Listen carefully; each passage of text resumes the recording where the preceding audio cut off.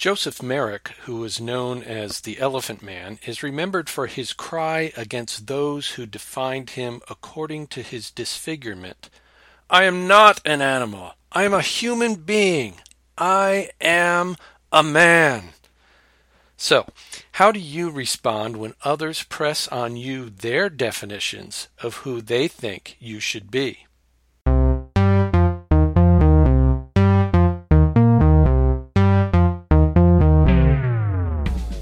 Welcome to Hope Renewed, the podcast of PIR Ministries.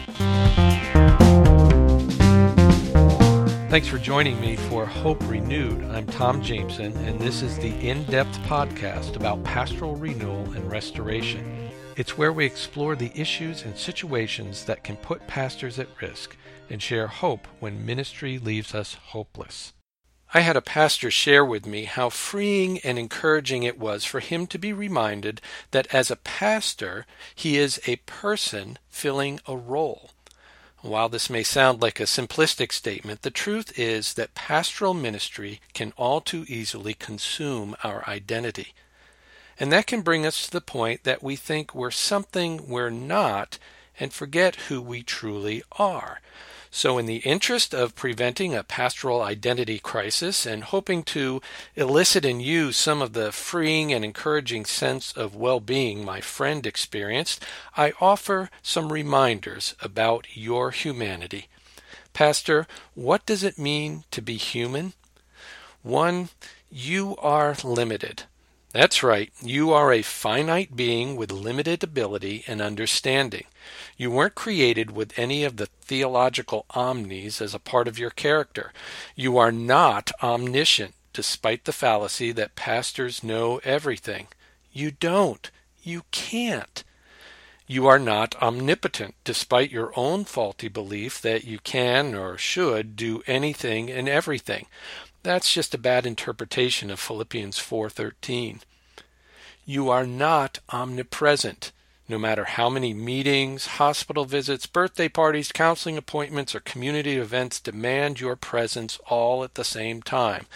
And, oh yeah, family too. There seems to be some kind of unwritten expectation by many that a pastor has no limits. This is a foolish view to hold and deadly when it's held by a pastor. You are human. You have limits. That's a good thing.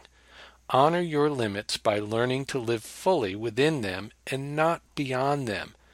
Doing this, you honor the God who created you with limits. What else does it mean to be human? 2, you are emotional. Like limitedness, emotions are a part of your fabric, your design. They are a beautiful part of how God has made you as His creature and have a significantly important part to play in your life. The tricky thing with emotions is the management issue. If you don't manage them, they will manage you. It's the great challenge of being human and having a rational will. We rightly want to master our emotions and express them appropriately. Unfortunately, the trap in ministry becomes the expectation that somehow you have transcended your emotions and have them perfectly in order and control. Yeah. Now, while feeling our feelings can potentially become a bailout for emotional irresponsibility, stuffing our emotions for fear of appearing weak or undignified is a recipe for personal disaster. You are human. You feel. You are made to feel. God gave you ways to express those feelings. Crying, laughter, awe, silence, passion. These are ways in which we live into the abundant life offered us by Christ.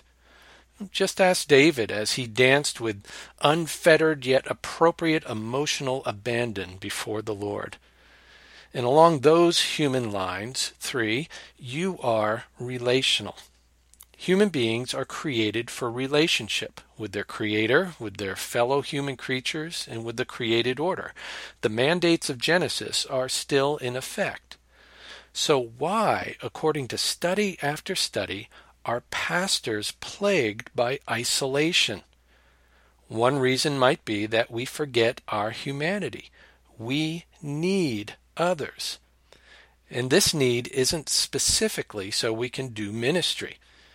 It seems that those in ministry, especially male pastors, have an extraordinarily difficult time in cultivating basic friendships. Yet simple relationships are so fundamental to human existence that living apart from them is like trying to breathe in a vacuum. Make friends. Enjoy their company. Share life together. Talk about the things that mean something to you. Learn the joy of living relationally. It's how God has made you to be. For if you are human, and you are, then you are fallible. Accept it.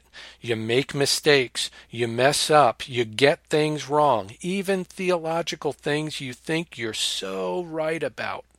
It's the predicament of imperfection, and it's the reality of who you are.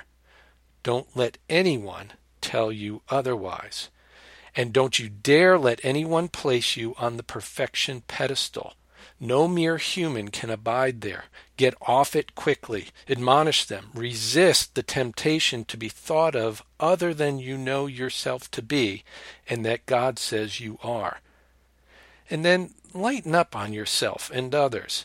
You're going to make mistakes, so have grace for yourself in place beforehand.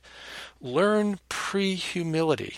It's a great posture that wars against the arrogance of always needing to be right all the time and opens the possibility for being wrong and growing from it. That's what humans do. They make mistakes. They learn. They change. They grow. Being fallible doesn't mean acquiescing to your imperfection and giving up on the hard work of becoming like Christ. It means being honest and gracious with yourself about who you are and being open, humbly open, to God's good work in you. 5. Never forget, O human who serves as a pastor, that you are a fallen creature in desperate need of redemption. Your specific call or role never places you apart or beyond the fundamental condition that sin creates. The number one requirement of your life is for a Savior. And lest we forget what we preach, every person, pastors included, are dependent solely upon Jesus Christ for the grace, mercy, and forgiveness of God in our lives. So you must drink deeply of God's salvation in Christ daily, even moment by moment, for it is your life as it is the life of all who believe. And never forget, sin crouches at your door and lures your heart and roars in your ears like every other person's. And when you sin, your need is for the undeserved grace-based forgiveness of God in Christ, just like everyone else. 6, and I think most importantly, what it means for you to be human is that you are created uniquely, fearfully, and wonderfully for the glory of God. Remember, or perhaps acknowledge for the first time, that God's great delight in you has nothing to do with what you have done, or are doing, or will do for Him. His glory in you is what He has done in Christ and how it is expressed in your life. You are first and foremost an instrument of His praise and purpose, created in Christ Jesus for good works which God prepared beforehand that we should walk in them. To allow yourself to be defined from the basis of your role as pastor is to forget your humanity and deny the gospel. Think through this question. If you were to suddenly cease to be a pastor today, how would that impact your understanding of yourself? I contend that your value before God would not change one iota. Your hope would remain the same as it has always been since you first trusted Christ. And who you are would be shown to be distinct from what you do. You are a person who, by God's grace and with His strength, is filling a role for His purpose and glory. Be encouraged. Be freed to be who God has called you to be in Christ. You can learn more about PIR Ministries at our webpage, pirministries.org. Please know we stand ready to serve you and pastors you know facing the uncertainty and pain of forced vocational transition. Thanks for listening to Hope Renewed, and remember, the hope of Christ does not put us to shame.